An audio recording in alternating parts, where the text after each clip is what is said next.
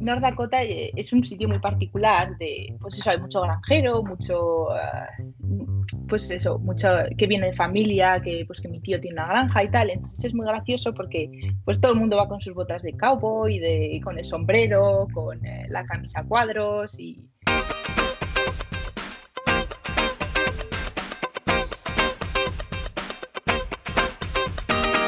Another season in the books. The podcast featuring European professional athletes who pursue their university degrees at home or in the United States.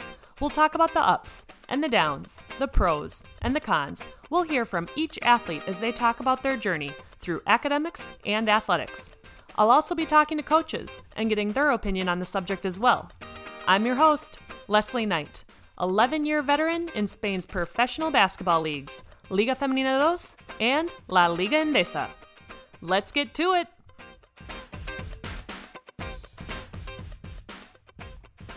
Ya verás la fuerza mental que tiene esta maña, la que decidió irse a los Estados Unidos 13 días después de haber sido operada de cruzado.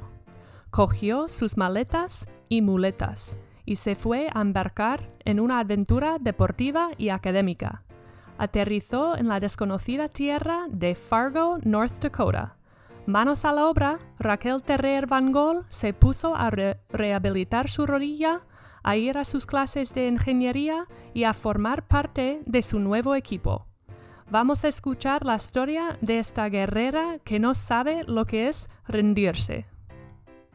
Buenas tardes, Raquel. ¿Qué tal estás? Buenas tardes, muchas gracias a ti. Pues bien, aquí en cuarentena, ahora que se puede salir un poco más contenta y pues haciendo lo que se puede. Sí, eso es un poco de tiempo por la mañana, tiempo por la tarde. ¿Tú sueles madrugar y disfrutar de paseos o qué sueles hacer? Pues yo no soy muy madrugadora, pero el primer día me intenté ir un poco más pronto a la cama y a las 7 de la mañana estaba allá afuera, me fui a correr al Pilar, a ver la Basílica del Pilar, Ajá.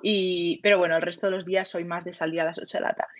Ajá. Claro, nos hablas desde Zaragoza y la verdad es que lo que es la plaza delante del Pilar es impresionante, a mí me encanta. Sí, es una gozada. Yo era una de las cosas que primero quería ir a ver nada más llegar aquí.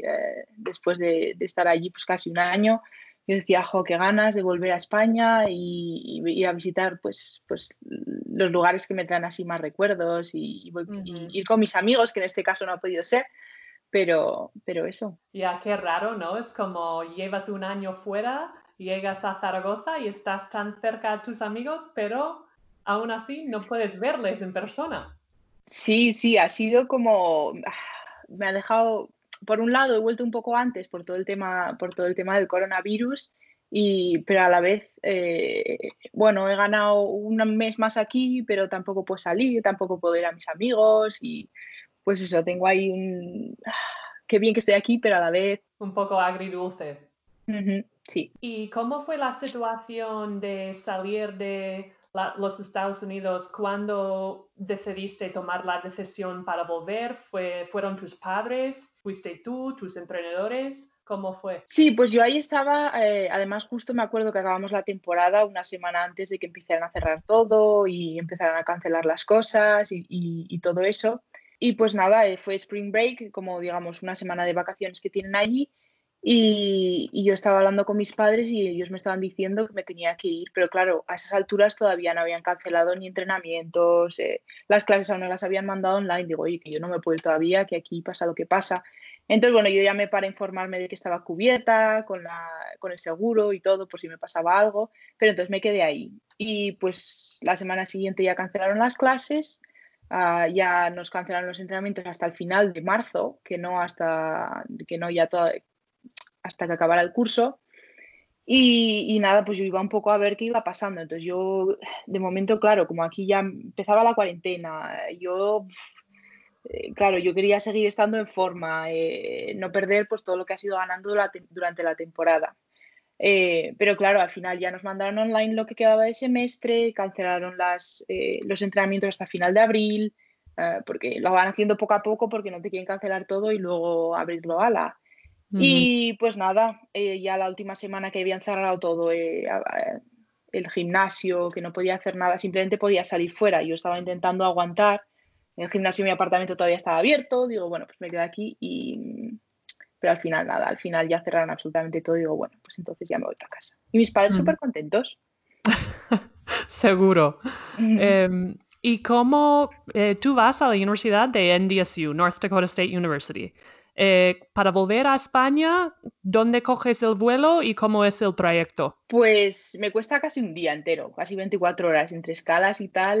Bueno, depende un poco del vuelo que coja. Normalmente tengo 2 escalas y suelo hacer Fargo-Chicago, ese es el más frecuente, Fargo-Chicago, luego Chicago, donde sea, a veces he hecho Nueva York, a veces he hecho Ámsterdam y luego ya de Nueva York, Ámsterdam a Madrid. Así que has tenido que pasar por aeropuertos muy, muy usados, muy grandes. Cuando llegaste a Zaragoza, ¿tenías miedo de traer el virus a casa o estabas tranquila? Sí, bueno, yo tenía un poco esa incertidumbre. El viajar era una gozada, viajar, claro, porque no había absolutamente nadie. Y pues tenía los 3 asientos para mí sola en el avión y pues bueno, en ese sentido estaba bien. Pero sí tenía un poco la de, ay, yo no quiero pegarle nada a mis padres, ay, y entonces estaba un poco... Pero bueno, no Ujú. pasó nada, ya han pasado 14 días, estoy muy bien, así que no pasó nada. Genial. ¿Qué fecha fue exactamente? El 14 de abril, Ah, wow. Así que hace, bueno, relativamente, entre comillas, poco. Vale, vale. sí. Ujú. Porque yo sé que mis compañeras y deportistas aquí en España se fueron ya en marzo, pero claro, como vamos por delante de los Sí. Estados Unidos con el tema del virus, pues qué curioso viajar con casi nadie, ¿verdad? Sí, sí, pues súper raro, pero a la vez, no sé, era muy guay, por eso que te digo. Y todo el mundo con mascarillas y así, muy pendiente de todo el mundo y bueno. Claro. Vamos a entrar en la entrevista un poco. Cuéntanos un poco cómo es tu primer recuerdo de deporte. Pues el primero fue cuando estaba, pues eso, mi madre ha jugado, jugó al hockey de hierba en Holanda muchos años, luego jugó al baloncesto, estuvo jugando en el estadio en Casablanca también los últimos años aquí cuando vino. eh, y pues ella siempre ha tenido muy claro que tenía que jugar algún deporte. Y pues el baloncesto es el primero que surgió por facilidad aquí en Zaragoza sobre todo. Y fuimos al estadio a ver un entrenamiento cualquiera y yo me acuerdo que estaban ahí pues el equipo, el Benjamín, yo tenía 7 años, nada, me acuerdo porque me llamó la atención y estuve viendo el entrenamiento con mi madre y pues decidimos apuntarme y pues me apunté. Ujú. La verdad es que es el primer recuerdo que tengo con el baloncesto. Ajá.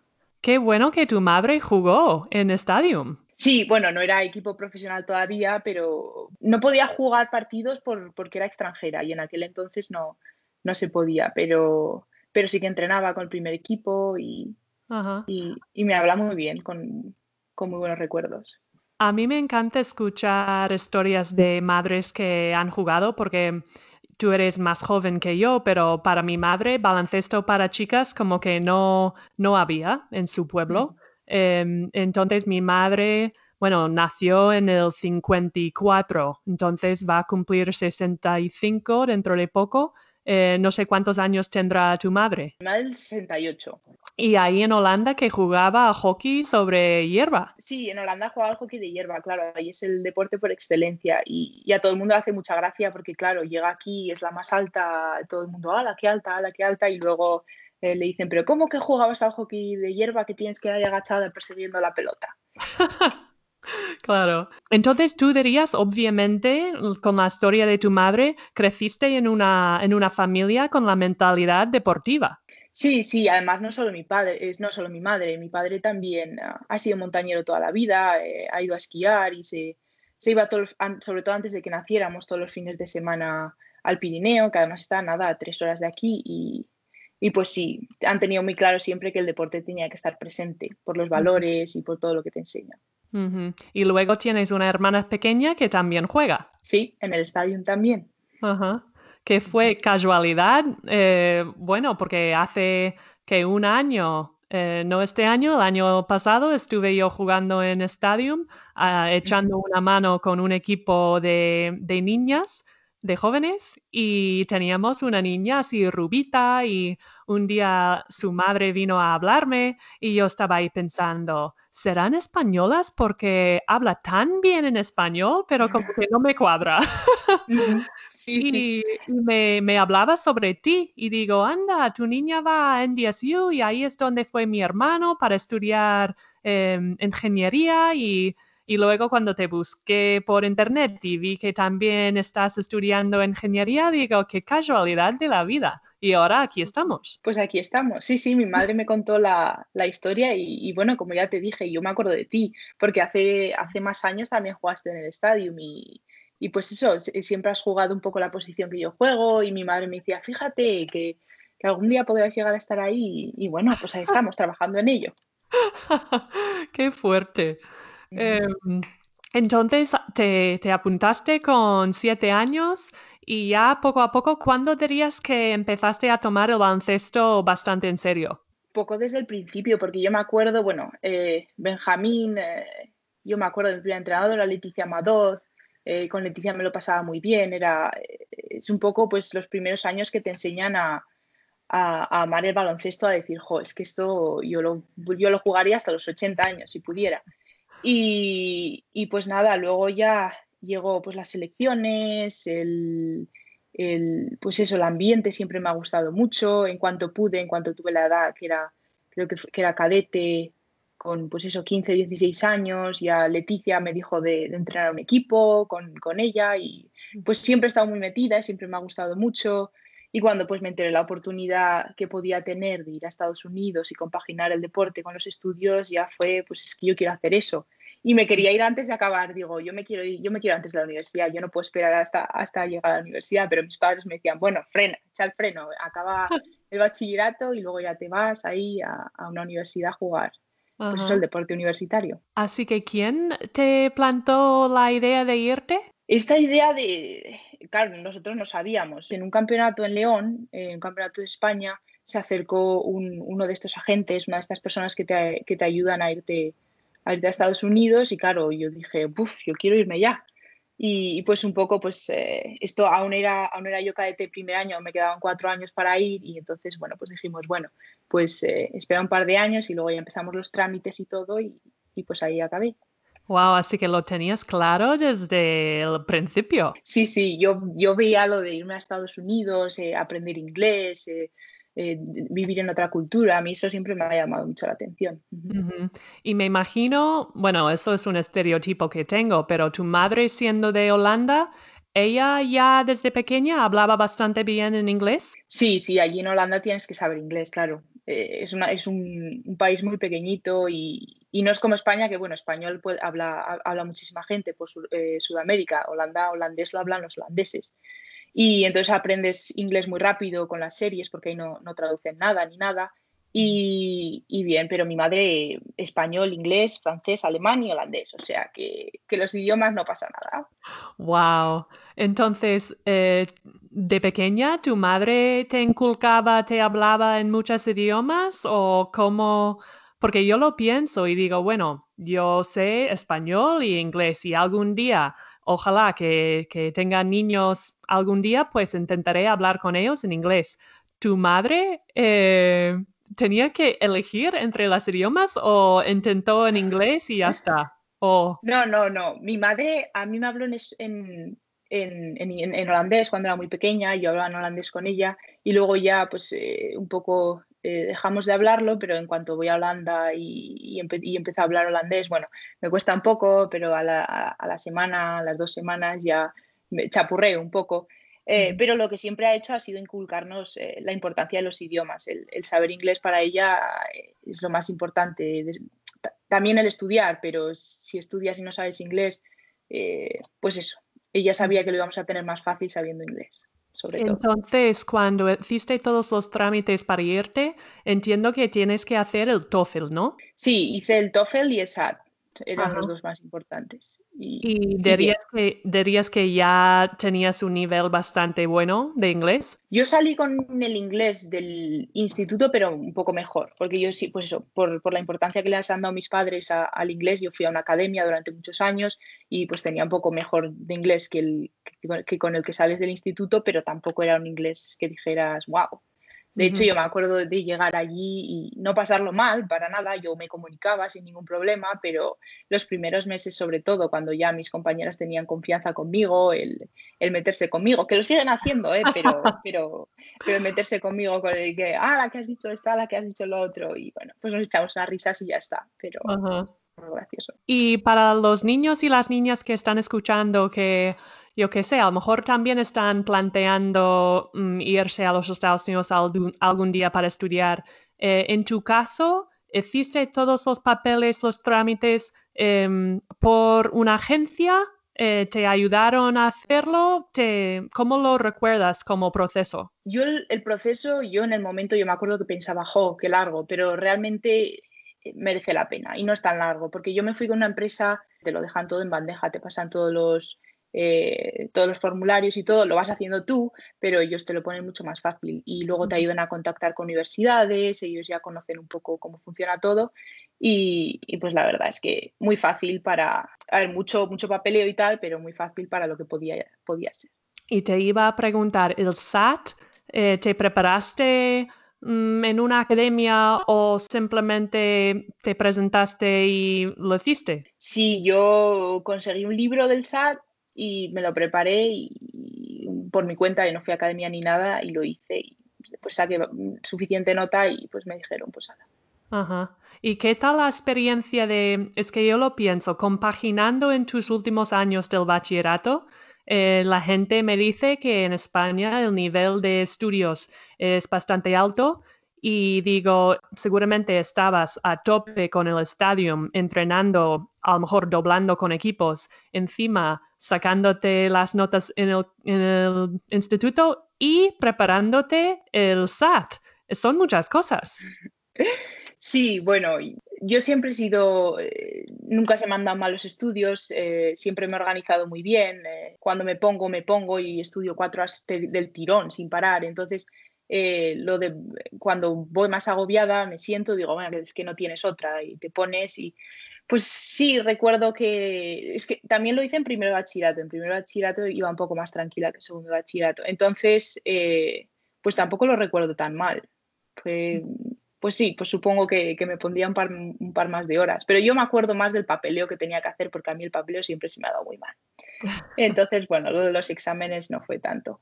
Ajá. ¿Y tenías un sitio ahí en Zaragoza donde pudiste ir a hacer el SAT? Sí, el SAT lo hice al lado de la Plaza del Carmen, en una academia que organiza cosas del SAT. Pero vamos, me pilló que justo me venía bien esa fecha, pero si no me hubiera ido a Barcelona o a Madrid a hacer lo que hay ahí más fechas y Ujú. más Claro, porque oportunidades. luego seguramente tenías que coordinar con tu horario y tu agenda de baloncesto. Como que no sé si alguna vez coincidieron la fecha de un examen con un partido y te resultó difícil de solucionarlo, o tenías que perder uno por otro. No, yo creo que no me perdí nada, porque yo me acuerdo que el SAT fue madrugón, porque me acuerdo que todavía era de noche cuando fui, creo que fue a las 7:30 en invierno, a las 8. Mm. Hoy empezaba a las 8 y había que estar ahí a las 7:30 o algo así, y entonces creo que era un domingo, entonces no me perdí nada, y luego el TOEFL fue a mediodía, cuando ya había acabado, el TOEFL lo hice más tarde, creo que lo hice ya cuando había acabado el instituto, entonces todo Ujú. bien, sin problemas. ¿Y qué te llamaba más la atención, la idea de irte a los Estados Unidos? ¿Qué te empujaba para coger esa oportunidad? Pues yo creo que sobre todo el hecho de compaginar las 2 cosas, porque aquí es mucho más difícil sobre todo dar el salto de ser junior a ser, profesional. Y cuando te pierdes un examen, te pierdes un examen. Aquí no te lo recuperan. Allí es muy fácil, incluso con los deberes. Yo me acuerdo, por ejemplo, este último semestre yo fui a hablar con un profesor porque siempre te hacen presentarte, te hacen, oye, soy tal del equipo de baloncesto, toma, esta es la carta, estos son los días que faltaré a clase. Pues nada, yo me acerqué el primer día que íbamos a faltar, le digo, oye, que es que viajamos mañana, que no estará el próximo día. Y lo primero que hizo fue preguntarme que si necesitaba más tiempo para hacer los deberes. Y yo le dije que no se preocupara, que iba todo bien, pero bueno, que era para que lo supiera. Ujú. Entonces, pues esa predisposición yo creo que es mucho mejor allí que aquí. Ya desafortunadamente las historias que estoy escuchando parece ser que es más así, pero bueno, es que estás ahí becada y entonces entienden que estás ahí para jugar y para estudiar. Y aquí en España, pues obviamente no es así. Ujú. Entonces, también entiendo un poco el lado de los profesores aquí porque no pueden estar haciendo favores y cambios para todo el mundo. Eso está claro. Y ahí al final juegas para la universidad, que aquí juegas para un club aparte y no están relacionados. Pero bueno, Ujú. eso es lo bueno que tiene el deporte universitario en Estados Unidos. ¿Y siempre sabías que querías estudiar para ser ingeniera? No, eso fue un poco, bueno, mi padre es ingeniero, siempre me han gustado mucho los números, entonces pues ya en bachillerato me metí a hacer el de ciencias y ya pues dije, pues hago una ingeniería. Además yo me acuerdo que yo quería hacer ingeniería aeroespacial. Lo que pasa que creo que hay 17 universidades en todo Estados Unidos que tienen ingeniería aeroespacial. Mm. Entonces, pues acabé hablando con el DSU y tenían un muy buen programa de ingeniería mecánica y me podía especializar un poco en aerodinámica y luego ya hacer un máster más tarde si me Ujú, quería terminar especializando. ujú. Y cuando estabas haciendo el proceso, ¿tenías miedo de hacer la carrera en los Estados Unidos y luego volver a España a ver si cuadra, a ver si lo ven bien? ¿Pensabas en eso? Sí, yo pensé en eso y yo me acuerdo, yo leí, me informé pues eso, las universidades estatales, las que acaban en state, eh, es mucho más fácil homologar las carreras cuando una vez acabas.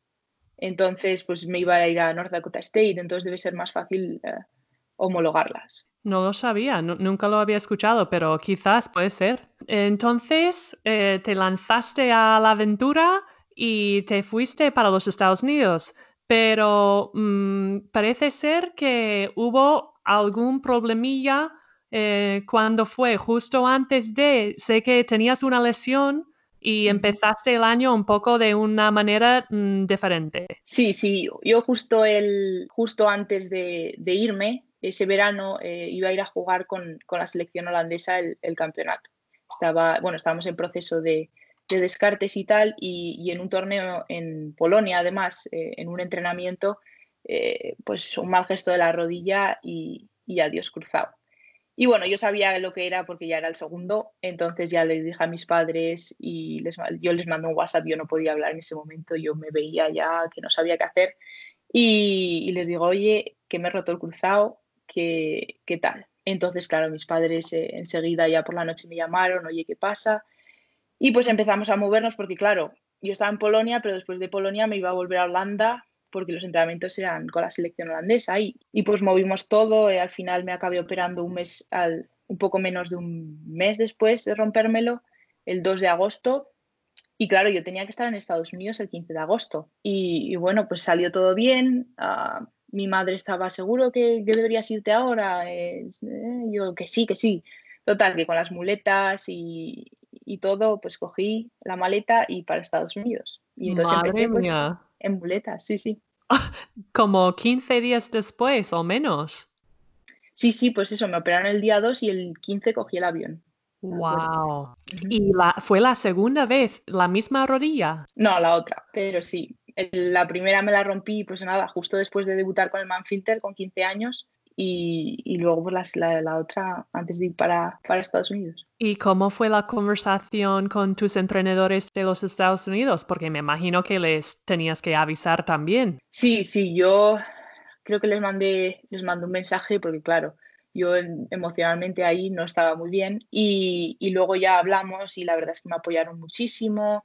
Ellos decían, bueno, no te preocupes, vas a venir aquí, vas a rehabilitar con la rehabilitadora, pues eso, ya yendo al gimnasio conforme puedas y claro, y entonces pues el primer año iba al gimnasio pues eso, como mínimo 3 veces a la semana, cogí un montón de músculo y me apoyaron siempre mucho durante el proceso, así que la verdad es que con eso estoy muy contenta. ¿Y cómo hacías para empezar el curso escolar? Porque sé que los campus pueden ser grandes y para moverte de tu piso, tu dormitorio, a clase, a la cafetería, al gimnasio, ¿cómo lo llevaste? Pues bien, el principio del curso, la verdad es que yo me acuerdo de ir en muletas. Yo me acuerdo de, sobre todo, la primera semana hay como grupos con todos los estudiantes que te llevan por la universidad para enseñarte absolutamente todo. Claro, y te llevan al gimnasio, a las diferentes clases, y yo me acuerdo de ir en muletas y de ir, ay, que no llego detrás del grupo, que no llego y una vez dos perdí y en fin. Pero bueno,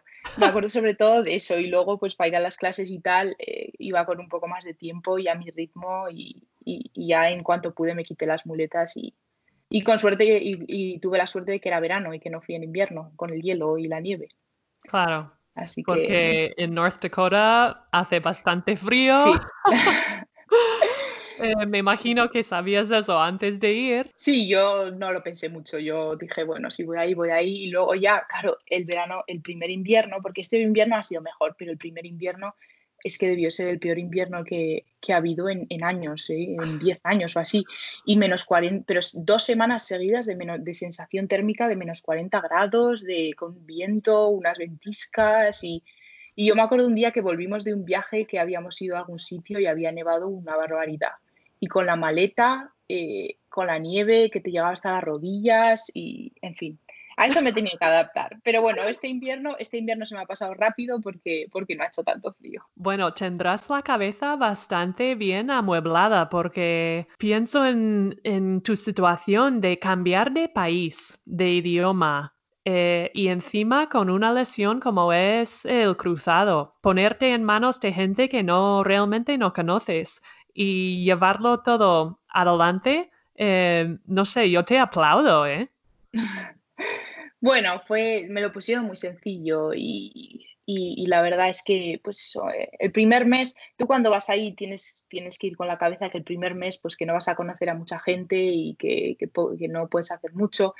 Pero después de eso fue todo muy fácil. Ya empecé, me llevaba muy bien con mis compañeras de habitación, que me enseñaron mucho, me ayudaban mucho. Claro, ahí todo el mundo puede conducir, entonces sobre todo pues eso, te llevan a los sitios que necesites y tal. Con mi familia hablaba por teléfono, entonces no había problema. Entonces, sí, ahora que lo pienso, digo, sí, la verdad es que tuve momentos difíciles, momentos complicados, sobre todo a la hora de adaptarte a diferentes cosas, pero eso, las facilidades que tuve, la verdad es que yo estoy muy agradecida a todo el mundo y lo hizo todo más fácil. ¿Bebías con otras deportistas, compañeras de equipo o con estudiantes aleatorios? Pues lo que hacen allí es te ponen, claro, el primer año todo el mundo tiene que vivir en la universidad, digamos, los freshmen tienen que vivir en la universidad, entonces te ponían en una habitación solo con deportistas de otros deportes. O sea, yo tenía una compañera de habitación que jugaba fútbol, soccer, el de aquí, y en la otra habitación, que era que compartíamos baño, es como una habitación de 2 habitaciones, digamos, había una compañera mía de equipo y otra del fútbol. Y luego, pues el resto de la planta eran estudiantes que no hacían deporte. Y sí, y la verdad es que me hice amiga antes de todos los estudiantes de la planta porque salía ahí, me sentaba a hacer deberes y entonces, claro, me veían así, una extranjera haciendo deberes y entonces me hice amigos de ellos enseguida y muy majos. Aún tengo relación con ellos, aunque ya no vivamos en el mismo sitio. La vida de un dormitorio a mí me encantó. No sé, ahora entiendo que muchas estudiantes deportistas a lo mejor empiezan a vivir en pisos directamente y no tienen la experiencia de un dorm. Pero yo viví en un edificio con miles de estudiantes y era muy divertido.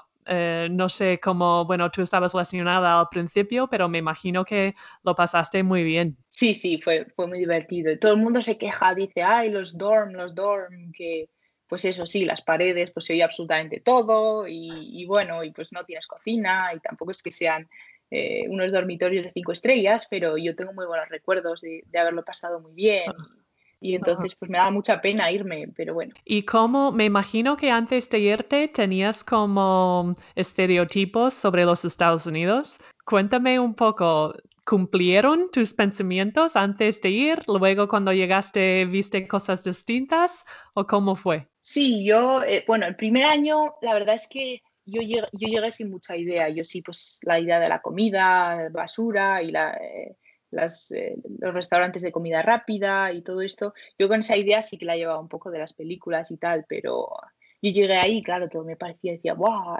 Todo es igual que las películas, mira las señales, sobre todo el tráfico y todo eso. Pero al final dije, va, pero si no es tan diferente. Y luego este año ya sí que me he ido dando más cuenta, el segundo año ya te das más cuenta de las diferencias culturales, de cómo pueden vivir, pues según qué cosas. Y, por ejemplo, allí en Fargo el tema de la religión es muy diferente a cómo se lleva aquí.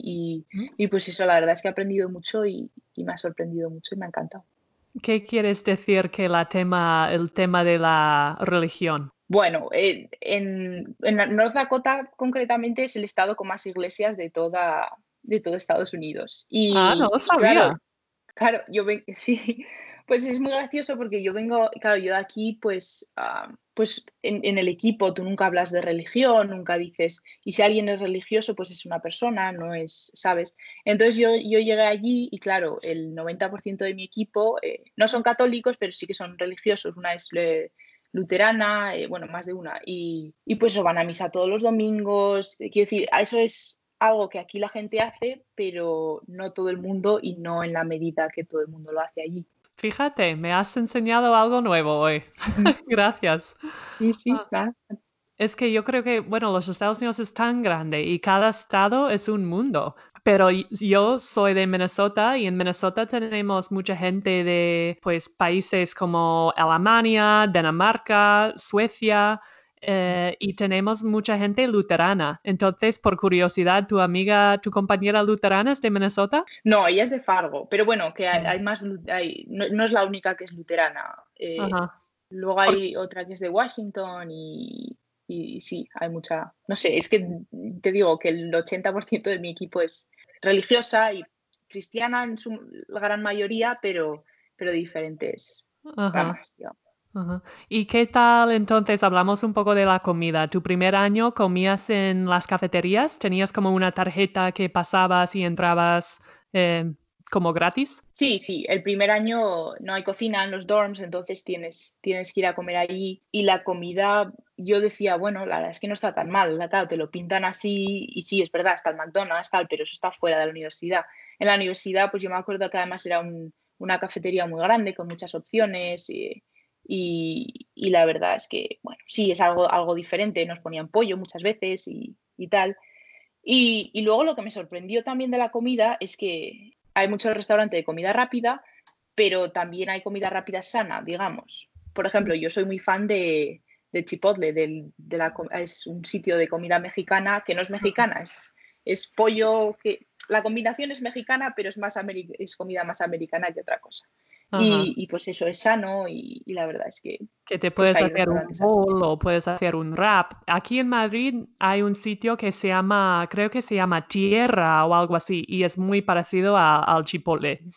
Ujú. Yo también soy fan, a mí me gusta. Sí. Y otra cosa que me llamó mucho la atención, perdona, es allí cuando vas a un restaurante, que a veces también vas al restaurante a comer sushi o lo que sea, te sientas y comes, pero en cuanto acaban de comer, piden la cuenta, se levantan y se van. Y yo al principio decía, pero bueno, y esto de comer e irte y la sobremesa y el café que te pones después, era un poco ¿pero qué está pasando? Vamos a hablar un poco. Sí, sí, es tan diferente. A mí ahora ya me gusta más la manera española, pero en el principio me costó mucho también porque yo siempre pensé, pero no van a venir a darnos la cuenta y no me di cuenta de que eres tú quien tiene que avisar para que, oye, ya estamos. Pero en Ujú. los Estados Unidos muchas veces los camareros vienen enseguida a darte la cuenta y ahora cuando estoy en casa pienso, oye, déjame, ¿sabes? Como, Sí, dame un poco de tiempo, no me echas sí, del sí. restaurante. Sí, sí, yo decía, pero bueno, qué bordes. Pero nada, nada. Total, es que es así, es así. Y ahora aquí en España me gusta pero luego sí que hay veces cuando tardan muchísimo y digo, madre mía, ¿cuánto tiempo vamos a estar aquí? Pero sí, me gusta tomar mi tiempo comiendo. Sí.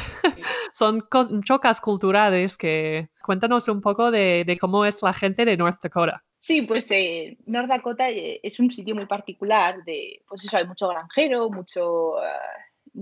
pues eso, mucho que viene de familia, pues que mi tío tiene una granja y tal, entonces es muy gracioso porque pues todo el mundo va con sus botas de cowboy, con el sombrero, con la camisa a cuadros y pues además tienen un acento que cuando viene alguien que no es de North Dakota y estás en una conversación con todos, pues se mete mucho con las O's, dicen North Dakota y es muy gracioso. ¿Y alguna vez has ido a la granja de alguna compañera o algún amigo? Sí, sí, tengo una compañera pues eso, que su familia es granjera y viven en un pueblo a 40 minutos de Fargo y nada, es un pueblo de 40, 50 habitantes y pues tienen ahí pues, un montón de vacas. Además estaban pariendo un montón de vacas y estaban en pleno, pues se tienen que levantar a las 3 de la mañana y pues eso fuimos ahí a ver a las vaquitas y nos explicaron un poco cómo funciona todo y pues eso, haciendo referencia al tema de la religión que hemos hablado antes, diría que, pues eso, en ese pueblo de 40 habitantes había 2 iglesias. Mm, Entonces es un poco, pues esas cosas que te chocan así. ujú. ¿Y la gente suele cazar en North Dakota? ¿Tú veías gente con rifle o se hablaba de manera muy natural o de llevar armas? Sí, sí, lo de las armas, pues eso, hay mucha gente que dice, sobre todo en época, hay un momento en el año que creo que es en enero, en febrero, que dice, no, este fin de semana es el fin de semana para empezar a ir a cazar que cazan ciervos. Y entonces, pues ese fin de semana, justo pues el domingo, si te metes en Instagram, tú empiezas a bajar y empiezas a ver pues todas las fotos además que el outfit siempre es el mismo, con su esto de camuflaje y con el rifle así, sujetando esto de los ciervos. Y es muy gracioso, es una de, ¡buah! No conozco a nadie que cace y de repente llego aquí a todo el Ajá. mundo caza. O Pero pescando, no, pescando también. pero lo de llevar armas, en ningún momento me imagino que sentías con miedo en el campus, ¿no? Es que llevan armas, pero es para cazar, no es que llevan el arma con ellos a clase. No, no, el arma lo tiene, o sea, el campus lo tienes prohibido, no se puede entrar armas, no puedes ir con cuchillos, un poco pues eso. Pero sí que tienen armas en casa, no sé, yo conocía a una chica que tenía un arma un rifle de ir a cazar debajo de la cama, digo, pero ¿para qué quieres un rifle debajo de la cama? Déjalo en tu casa y cuando vayas con tu familia a cazar te lo llevas. Y sí, pero sí, también conozco gente que tiene en sus casas un arma así pequeña de protección. Digo, ¿protección de qué? Si cuando entres no te va a dar tiempo a ir a cogerla. Pero bueno, son cosas culturales que yo no entiendo, pero pues son con lo que uno crece y pues que en ese momento te choca, pero ¿Y qué te pareció los coches que los estudiantes llevaban a la universidad? pues la verdad es que lo de los coches pequeñitos que aquí tenemos, así los Ford, así, nada, un coche que no, para la ciudad, que dices, este coche que es mágico que lo aparcas bien. Ellos nada, ellos van ahí con su camioneta, además, luego no la saben aparcar en paralelo porque digo, ¿pero dónde vas con eso? Si luego, sí, en fin. Pero bueno, como son granjeros, también les viene bien para llevar pues, las cosas de una granja a otro lado. Ajá. Y bueno, otra cosa que quería preguntarte, lo hemos hablado antes cuando no estábamos grabando, pero ¿qué te parece las diferencias de la cercanía entre amigas, entre amigos? A lo mejor vienes de España y el contacto es algo muy habitual entre amigas y familiares en España. En North Dakota, ¿te chocó que la gente a lo mejor no daban besos ni se abrazaban tanto? Sí, bueno, yo sabía que lo de los besos pues es algo muy español o muy europeo, porque otros países en Europa dan 3 besos, pero claro, yo llegué ahí, bueno, pues mis amigos siempre me han dicho, yo no soy una persona muy afectiva, pero pues eso, cuando vinieron mis padres a visitarme y pues yo antes de despedirme, cada vez que los veía, si me iba a entrenar, volvía de entrenar, yo les daba un beso, les decía un abrazo, lo que fuera, y luego hablando con mi compañera de habitación, ella me dijo que no, que ya con sus padres les daba un beso con suerte, un abrazo, si acababa de volver de viaje, de estar en la universidad y volvía a casa. Y claro, a mí esto me chocó mucho. Y luego, pues yo tengo tengo amigos bueno, que yo digo, bueno, bueno, es que estos no son muy americanos pues por su manera de pensar pues los estereotipos que tenemos, y entonces pues sí que soy un poco más, no afectiva, pero pues cuando nos tomamos en el sofá, pues nos sentamos al lado, tal, lo que sea, nada raro.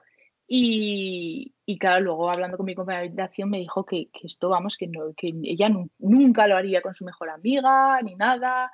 Y eso mis amigos aquí se quejan de lo poco afectiva que soy. Digo, bueno, pues nada, menos mal que estoy en el punto medio entre unos y otros. Ya, es muy diferente. Yo creo que siempre he sido una persona más o menos cariñosa en mi familia, siempre Ujú. dando abrazos o cogiendo la mano de mi madre y mi padre, pero es verdad que yo creo que he vuelto aún más viviendo aquí en España, entonces cuando veo a mi familia, les doy abrazos y besos, pero a veces a mi hermano mayor tengo que acercarme en plan, hola, ¿me ves? Como que estoy aquí, Sí, sí. dame un abrazo, por favor. Si no te he visto en un año. Claro, y pues eso, pues es algo, a mí digo, anda, y esto. ¿Y qué tal ya cuando has podido empezar a entrenar y hacer todo con el equipo? ¿Cómo veías los entrenos, las pesas, los conditioning en comparación a lo que conocías en Zaragoza? A mí justo me dieron el alta justo cuando ya me tocaba volverme para aquí otra vez en mayo para volver a ver a mi familia un mes antes de volver a ir para el Summer School. Mm. Entonces, pues empecé un poco el año con todo el mundo, y la verdad es que lo del conditioning, es difícil. Yo digo, claro, yo además el primer año había puesto muchísimo músculo, pero sin realmente hacer mucho cardio. Sí que hacía algo de bicicleta con el coach, y tal, pero claro, yo correr todavía no podía. Y entonces yo me planteé ahí ya recuperar al 100%, o bueno, me faltaba un poco adaptarme otra vez al baloncesto, y con todo el músculo, claro, yo tenía que enseñarle otra vez a mis pulmones a darle oxígeno a todo mi cuerpo. Entonces el conditioning me costó muchísimo. El primer mes estaba más luchando contra mí misma que realmente me estaba costando mucho volver a jugar a baloncesto. Pero bueno, yo me decía, date tiempo, date tiempo, date tiempo, que todo volverá. Y luego ya cuando me puse un poco mejor físicamente, ya el baloncesto vino solo, vino mejor, y ya empecé a jugar un poco más Ujú. como recordaba que sabía jugar. Ya, la verdad es que durante mis 12 años jugando en Europa, casi nunca he estado en un equipo donde hacemos líneas o en plan, muchas veces es durante el juego, ¿no? Hacemos ejercicios, pues corres o Ujú. jugamos un partido. En pocos equipos hemos hecho no sé, la palabra en español, conditioning, no, un físico Sí, físico.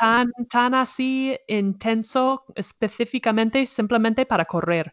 Pero es verdad que mi primer año en Zaragoza, hay que decirlo, teníamos Sí, a Isaac, era el sí, sí. prima, y madre mía, vaya entrenos que nos metió el tío. Y yo pensé, eso fue hace ya como 7 años. Y yo pensé, madre mía, me veo en la universidad otra vez. ¿Esto qué es?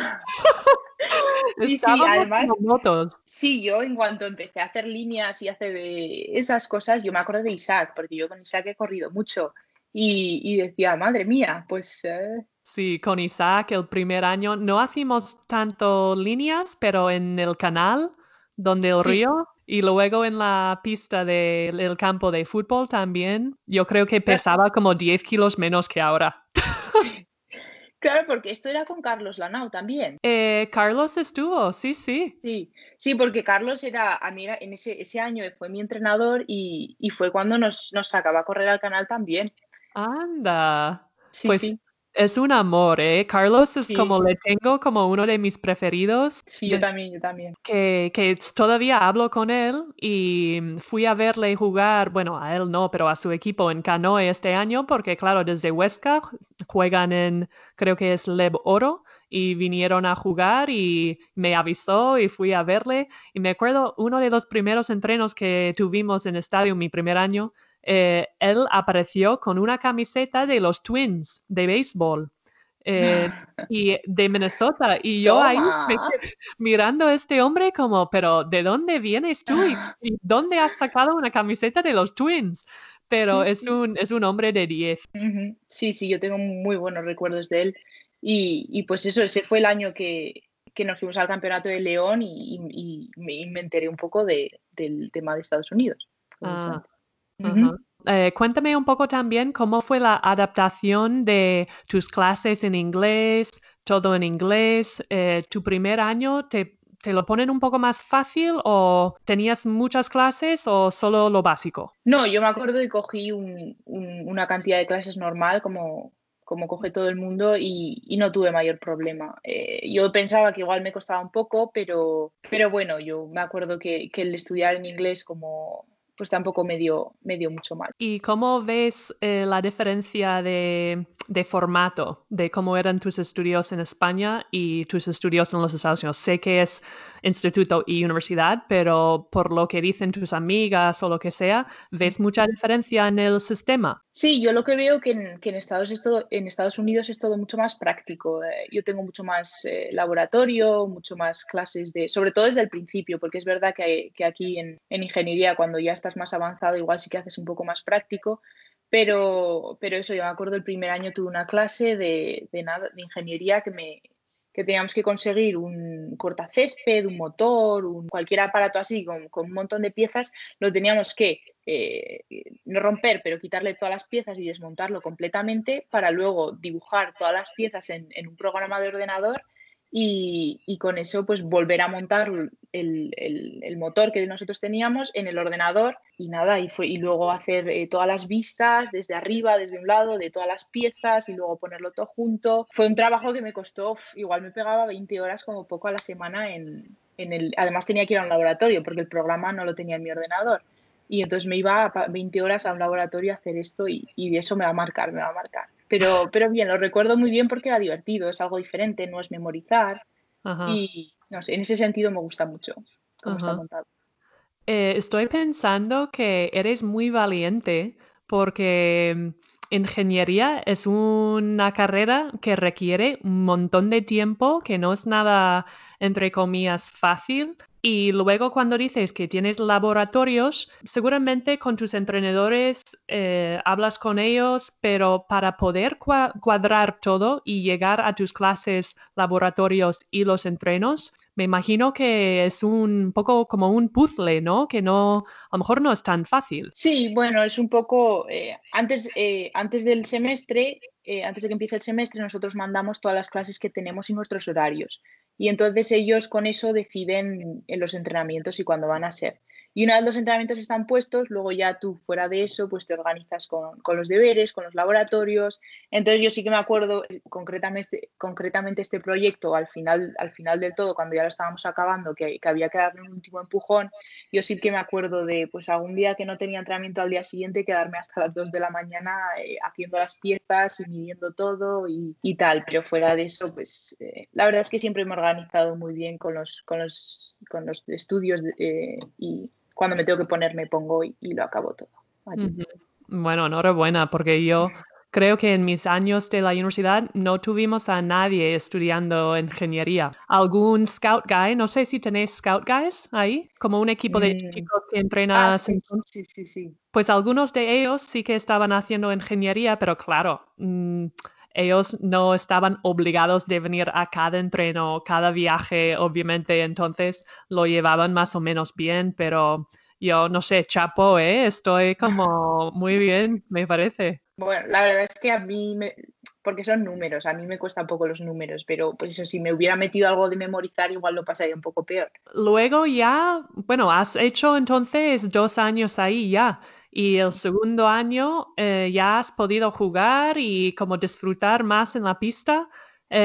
¿Cómo fue la experiencia de jugando ahí contra otros equipos de los Estados Unidos? El nivel, ¿cómo veías el nivel en comparación a, yo qué sé que aquí no has jugado en Liga Femenina 2 ni en Liga Femenina, pero bueno. me corriges, ¿eh? Sí. Bueno, hice nada, y jugué un par de partidos por debutar y tal con el Liga Femenina, pero no jugué ni nada, no llegué a jugar. Vale. Simplemente entrenaba de vez en cuando y tal. Pues entonces, ¿cómo ves el nivel de tu conferencia? Bueno, yo estoy en una conferencia que las llaman las Mid-Major, o sea, están como las conferencias top, las Power Five, luego hay las Mid-Major y luego pues hay un par más de conferencias.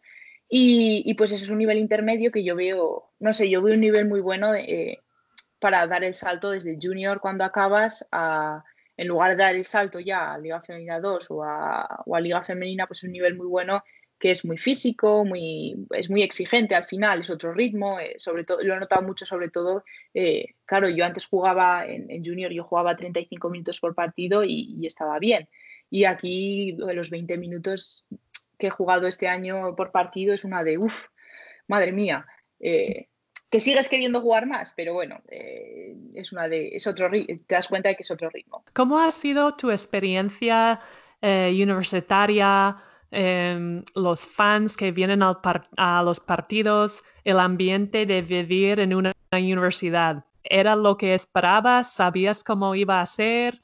Porque realmente en España no existe algo muy parecido. Sí, allí en Fargo concretamente, todo el mundo está muy volcado con la universidad porque, bueno, tenemos un equipo de fútbol muy bueno y de fútbol americano y claro, ahí todo el mundo, pues eso, es un estadio es que no sé, pero un estadio enorme, es que me gustaría saber los asientos que tiene, pero 15.000 Ujú. o más y todo el mundo está muy volcado y los estadios se llenan. Entonces, pues todo el mundo le tiene mucho cariño al deporte de nuestra universidad. Entonces viene mucha gente a ver los partidos y yo me acuerdo, por ejemplo, de ir a cenar a un restaurante después de un partido y que hubiera una señora que me dice, tú estás en el equipo de baloncesto, tal, sí, hemos ido a veros el partido, ay, habéis jugado muy bien, tal, no sé qué. Y esto me ha pasado más de una vez. Otra vez estaba nada, me fui a comprar un café y un señor me para y me dice, enhorabuena por el partido el otro día que ganasteis tal. Y entonces me puse a hablar con él y luego pues le dije, oye, si necesitas entradas, dímelo. Y entonces pues vino a un par de partidos más tarde y la verdad es que es una gozada que te reconozcan así por la calle y todo es wow. ¿Y cómo ves las diferencias de los recursos, las instalaciones? Ahí seguramente te dieron zapatillas y un montón de cosas. Sí, sí, nos dan una cantidad de ropa y una cantidad de zapatillas que es increíble. Creo que nos dan tres pares de zapatillas al año, Ujú. más luego dos de correr, más luego toda la equipación para viajar, más las camisetas, más... Y luego pues se nota mucho los recursos en las instalaciones que tienen. En donde estoy yo, en DSU, ahí las instalaciones son nuevas, creo que las hicieron hace 5 años y pues tenemos el sitio para entrenar y el sitio para jugar y luego pues hay el sitio de rehabilitación, hay piscinas frías, piscinas tipo donde te metes después de entrenar para relajar los músculos y claro, pero no solo eso, luego los viajes, nos fuimos a San Francisco hace 2 años, es diferente. Yo me acuerdo que cogimos un avión privado este año y el año pasado por los aeropuertos que hay, porque si no tenemos que hacer varias escalas Ujú. y pues la gente dona dinero, la gente dona el dinero para que podamos viajar en un avión privado y eso es algo que yo lo veo muy difícil aquí. Ujú. Ujú. Ya, es increíble. Yo creo que mucha gente que no sabe del tema piensa que a lo mejor las deportistas están ahí por la patilla gracias a lo que están pagando los demás. Pero hay muchísima gente con tantísimo dinero que deciden donar su dinero. Y yo me acuerdo en la Universidad de Minnesota tuvimos como un grupo de gente que eran nuestros como sponsors. Y yo Ujú. conocí al hombre que ponía el dinero específicamente para mí porque me había elegido de como, Sí, para darte el dinero, para que... sí, para que mi beca se fuese posible. Sí, ujú. Y dices, wow, como que muchísimas gracias. Sí, sí. Sí, yo creo que esto viene, allí tienen un sentido hablan mucho de devolver a la comunidad, ya sea haciendo voluntariado, nosotras con el equipo cogemos y pues eso, como poco, una vez al mes, pues vamos al refugio de comida, a ayudar a empaquetar comida, vamos a leer a los niños, a los colegios y pues el sentido de volver a la comunidad, cada uno como puede, pues eso, está la gente que tiene mucho dinero y que pues siempre ha estado involucrado con el deporte y entonces pues cuando ya son un poco más mayores tienen dinero, pues deciden pagar y poner dinero para que otra gente pueda disfrutar y pase por lo mismo que ha pasado ellos.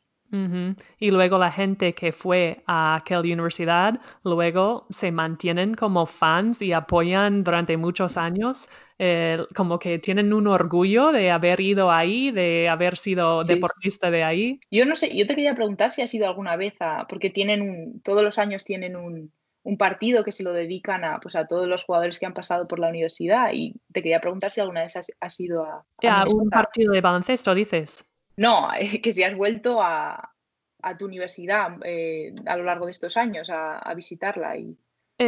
Sí, durante los veranos siempre intento pasarme y bueno, principalmente porque me encanta el ambiente de la universidad y desde la casa de mis padres, pues muchas veces cojo la bici y hay como un camino que me lleva hasta Minneapolis, hasta la ciudad. Y bueno, son a lo mejor 50 minutos en bici, ¿no? Pero me encanta porque es un camino precioso.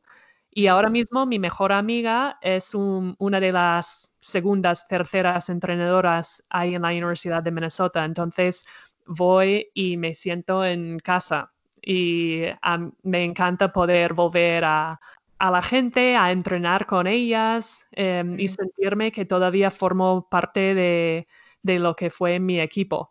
ujú, Em, pero es una gozada. A mí el ambiente de la universidad y todo lo que tienen me encanta. Pero ujú. también durante el año, yo creo que durante, no sé si es a veces noviembre, a veces navidades, hacen como el día de los alumni. Y Sí, entonces sí. todo el mundo vuelve, pero yo todavía no he podido ir porque siempre estoy aquí. Ujú. Y en Liga Femenina, como no tenemos realmente vacaciones para Navidades, nunca, desafortunadamente, nunca estoy. Ya irás, no te preocupes. Ujú. Algún día. Y entonces, en vez de estar ahí 4 años, vas a estar 5. ¿Crees que vas a poder llegar a hacer incluso un máster o algo? Yo me planteé en un principio hacer 2 carreras en 5 años, pero hubiera tenido que coger 20 créditos, o sea, lo normal son 15 y hay gente que incluso se coge 12. Entonces, pues yo, pues eso sería cogerme 20 créditos y al final hice los cálculos y después de mi primera temporada jugando de verdad, digo, bueno, frena. Entonces, pues ahora estoy planteando pues acabar ingeniería y no sé todavía si empezar el máster o hacer una especialización, un minor que tienen ahí, que es como un añadido a tu carrera. Ujú, Entonces no lo sé, aún tengo 1 o 2 años para pensarlo y a ver lo que hago. ujú. Nunca sé cómo explicar a la gente de aquí de España lo que es un minor.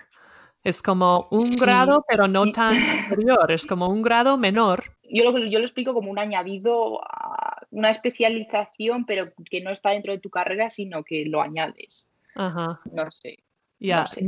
en mi caso, mi carrera era comunicaciones y luego hice un minor en español. Y es como, bueno, mi carrera es X créditos, pues mi minor es menos de lo que era mi carrera. Vale, entonces 5 años, has dicho que pensando en un máster y porque estaba leyendo que te gusta lo que es la robótica y luego aerospace engineering. Ahí tienen algo has dicho antes que solo son 16 universidades a lo mejor que ofrecen aerospace engineering, pero ahí tienen algo parecido. No, no, de aerospacing no. Tienen un minor en robótica, que además es nuevo, lo sacaron el año pasado, y luego tienen uno en bioingeniería o algo así que vi, otro minor que bueno, la verdad es que estuve leyendo algo y la verdad es que es interesante el aplicar la ingeniería a campos de la sanidad.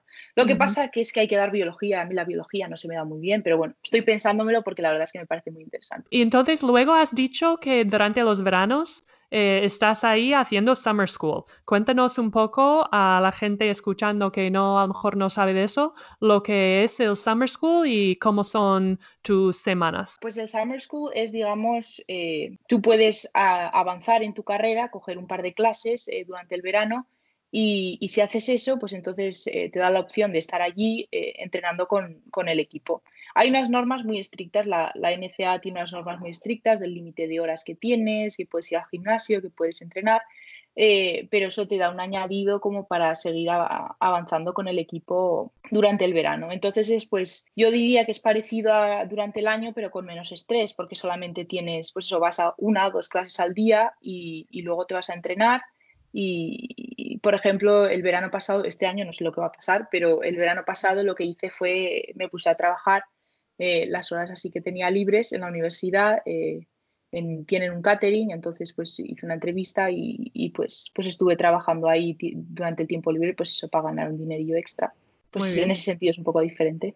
Porque durante el verano lo que son los gastos de tu vivienda y eso, la comida, están dentro de la beca. Sí, te pagan, lo que pasa que no es lo mismo. Entonces, pues me daba para cubrir todo, pero un poco justa. Entonces, pues dije, bueno, pues me pongo a trabajar y así no Ujú. dependo de pedirle dinero a mis padres ni nada. Y bueno, hablando contigo, entiendo que, bueno, tienes una mentalidad bastante positiva. ¿Estás contenta con tu decisión de haberte ido a los Estados Unidos después de tus 5 años?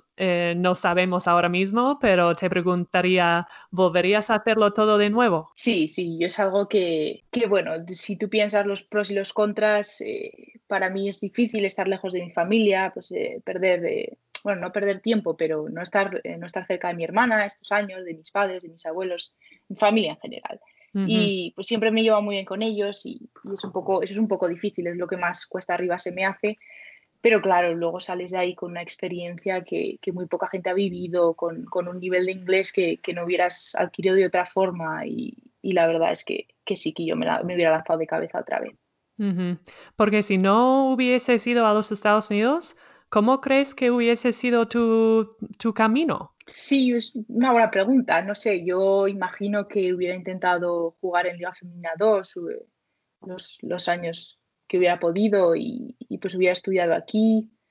Y si no me hubiera ido a Holanda, que tengo familia en Holanda, porque también me hubiera gustado, pues me gustaría en el futuro, no sé cuándo, ir a vivir a Holanda un par de años otra vez. Lo difícil que yo pienso a veces es que tú eres de Zaragoza y hubo años que Zaragoza tenía un equipo en Liga Femenina 2, pero luego hay años que no. Ujú. Entonces, gente en el instituto que está pensando en intentar a jugar, em, aunque no vayas a los Estados Unidos, a lo mejor tienes que irte de casa de todas formas. Sí, sí, te tendrías que ir, porque sí, hubo un par de años, estaba el Azulejos Moncayo, que además yo me acuerdo que iba con mi madre, pues era un ambiente muy familiar, porque sobre todo iban los padres de las jugadoras, la mayoría de las jugadoras eran de Zaragoza, entonces a mí me hubiera gustado muchísimo jugar ahí, pero luego el equipo desapareció y pues eso, estamos en las mismas, los recursos es lo que hace posible todo, la diferencia Ujú. de recursos en Estados Unidos y aquí es un poco lo que al final me decidió a irme a estudiar allí.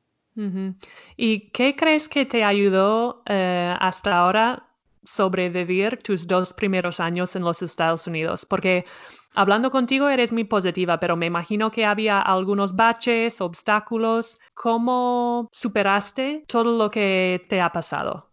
O todos los retos, los challenges, ¿no? Sí, yo creo que mi familia siempre me ha apoyado muchísimo. Yo si tengo algún problema o algo, les llamo y les pido consejo y entonces pues te ayuda y te dicen cabeza fría en los momentos que dices, yo es que no puedo más, yo es que no puedo más. Te dicen, bueno, date 10 días, piénsatelo y sí, he tenido momentos malos, sobre todo pues tú, en mi caso, justo el año que iba a volver a jugar, o sea, yo me lesioné y estuve con los entrenadores que me ficharon, entre comillas, y justo cambiaron los entrenadores cuando iba a volver a empezar a jugar con ellos.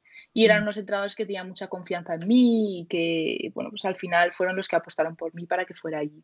Entonces ese cambio de entrenadores a mí me costó un poco, pero bueno, los que han venido ahora, pues me apoyan también y he aprendido muchísimo este año y ha sido pues un poco, fue una de, ay, ¿qué va a pasar? Pero bueno, al final ha salido todo bien. Y es algo que la gente, las niñas y niños en España tienen que estar conscientes porque en las universidades entre comillas, es común que la gente cambia de equipo, que un entrenador está, luego no está. Bueno, no tienes poder sobre la situación y tienes que adaptarte y llevarlo lo mejor posible, pero es verdad que a lo mejor la gente que te, no sé decir, recruit o captura para fichar, luego llegas y a lo mejor no están. Pero bueno, en España a lo mejor también podría pasar. Te quedan 3 años más para jugar. Con un poco de suerte, la verdad es que tienen muy buena idea de lo que va a pasar y lo que va a pasar y lo que vamos a ganar. Y bueno, está por ver, pero vamos en buen camino. Y he visto en el roster que también tenías un par de compañeras extranjeras también, que eso me imagino que ayuda un poco. Sí, el año pasado éramos 5 extranjeras. O sea, el primer año que yo estuve allí éramos 5 extranjeras. Lo que pasa es que yo no jugaba. Y era pues una chica de Barcelona, Marina Fernández, luego teníamos una chica de Montenegro, de Dinamarca y de la República Checa. Wow. Y justo, bueno, la que es de Barcelona se graduó, aunque este año lo ha pasado ahí para acabar un poco todo lo que le faltaba. Y luego pues luego la de Montenegro ha acabado también porque se graduó y va a volver a jugar profesional. Entonces, pues eso. Han fichado una de Australia, lo que pasa que ya no es de Europa, pero sí estamos un montón internacionales. Qué bueno. Ahí, el estado de North Dakota. Sí. Es curioso, además, que dices. En el Midwest, ahí en la mitad de la nieve. De nada. Sí. Además de verdad. Pero bueno. Bueno, llegando un poco al final de la entrevista, algunas preguntas así sueltas. ¿Qué número llevas y por qué? Pues llevo el 33 y porque fue con el que debuté en Liga Femenina. Muy bien, un buen recuerdo. Y a ver, yo siempre me encanta la comida, me encanta viajar, probar cosas. Cuéntanos qué es tu comida preferida de Holanda. Los poffertjes. ¿Los qué? Poffertjes. Y lo pronuncio un poco así. Pero bueno, son como unos tortitas así que crecen, que se hacen así pompa y son como, pues saben a crepe, son masa de crepe, pero bueno, luego les pones pues, hay un sirope que se llama stroop, que me gusta mucho, entonces pues la verdad es que eso me gusta mucho. Vale, como un crepe o un gofre, pero la masa es un poco así diferente. Sí, es un crepe un poco más gordo y luego que crece, porque debe tener levadura o algo, y entonces le ponen stroop. A mí el stroop, todo lo que tenga stroop, el apple stroop, en fin, me encanta. Vale, lo buscaré luego en internet. ¿Y tu movimiento preferido de hacer en la pista? Desde el poste bajo, jugando en el poste, claro, tiene que ser en el lado izquierdo, pero un fade away así para dejarla así en el aro. En tu cara. Sí, o sea, así de espaldas y un fade away de toma. Y la verdad es que me ha salido muchas veces este año. Y decían, tu movimiento. No sé. Qué bueno. Dos más. ¿Hay alguna palabra o alguna frase que dicen ahí en North Dakota que te gusta mucho en inglés que a lo mejor no conocías antes o a lo mejor es simplemente algo que dicen que te gusta o como que suena bien o a lo mejor yo también a veces lo pienso y te estoy preguntando esto de primeras, así que te dejo tiempo para pensar. Pero, por ejemplo, en español, la palabra a tope, muchas veces digo, es que no tenemos una palabra en inglés realmente que tú puedes decir, you're on fire, o you're... Sí. Pero como una palabra en sí, que yo entiendo lo que quiere decir la palabra a tope, pero en inglés es difícil explicárselo a la gente, Y a veces me gustaría poder escoger palabras de idiomas y poder usarlas en un idioma, ¿no? Porque hay palabras que como encompass o como... No sé si te suena alguna palabra así en inglés que a lo mejor llegas a España y dices, jo, es que quiero decir eso en inglés, pero en España no. Respondiendo un poco a la primera que me has hecho, de alguna palabra que me haga gracia, cómo suena y tal, a mí, yo además me acuerdo que estaba viendo una película que era Mulan y de repente pues una avalancha así los atrapa a todos con la nieve y de repente pues dijo algo del popped out y a mí me hizo mucha gracia cómo sonaba. Pop out. Sí, like they popped out y me hizo muchísima gracia. Y a mí me encanta y además, pues eso, estaba con mi compañera de habitación y cada vez que oía algo parecido me lo recuerda, digo, sí. Pero me encanta y pues eso, cuando puedo lo digo, aunque no tenga mucho que ver con la comida. Claro, porque en español, ¿cómo sería? Pues sacar la cabeza, no lo sé, pero Claro, pero la no, palabra plop. claro, salieron así de repente. Y pues hay muchos phrasal verbs que llamamos aquí que me hacen mucha gracia. Ya, y tienes 3 años para seguir jugando y 3 años para seguir perfeccionando tu inglés. Así que vas a salir americana total. La próxima vez me apuntaré las palabras en el móvil para que no se me olviden. Bueno, es que es una pregunta un poco así diferente y yo como llevo 12 años aquí, pues pienso en estas cosas y bueno, tengo curiosidad cuando hablo con gente que vive en otros países. Y eso más o menos es todo. Así que muchísimas gracias. Agradezco tu tiempo, que ya llevamos más de 1 hora. Sí, Y pues muchísimas gracias a ti. ya ha sido un placer conocerte ya por la primera vez. Saludos a la familia y mucha suerte con lo que queda de la cuarentena. Muchísimas gracias, igualmente. La historia de Raquel está en proceso. Ha completado 2 años viviendo, jugando y estudiando en el extranjero. Y aún le quedan 3 más. Lo que va a aprender y cuánto va a crecer en los siguientes 3 años. Raquel hace que su historia parece fácil y tranquila, pero sé que ella ha pasado por baches y momentos muy difíciles. ¿Su secreto? Respirar profundamente, pensar en frío y darle su tiempo a ver si las cosas mejoran. Y así, poco a poco, Raquel ha seguido día tras día, hasta ahora, donde está en un momento muy bueno, dentro y fuera de la pista. Creo que todos tenemos algo que podríamos sacar de la historia de Raquel. Antes de despedirme, quiero aprovechar para comunicaros que formo parte de un proyecto que se trata de un par de cosas, una de ellas siendo la búsqueda de becas deportivas en los Estados Unidos. Nos llamamos Overtime Sports. Puedes encontrar el link en mi perfil de Instagram o buscándonos en Twitter. Si te gustó el podcast de hoy, hazme el favor de dejar un comentario o de evaluar el programa. Tu apoyo vale para mucho. Y poco más. Muchísimas gracias por estar hoy con nosotros, escuchando a una historia más de Another Season in the Books. Soy Leslie Knight y os deseo una buena y sana semana. Cuidaros mucho.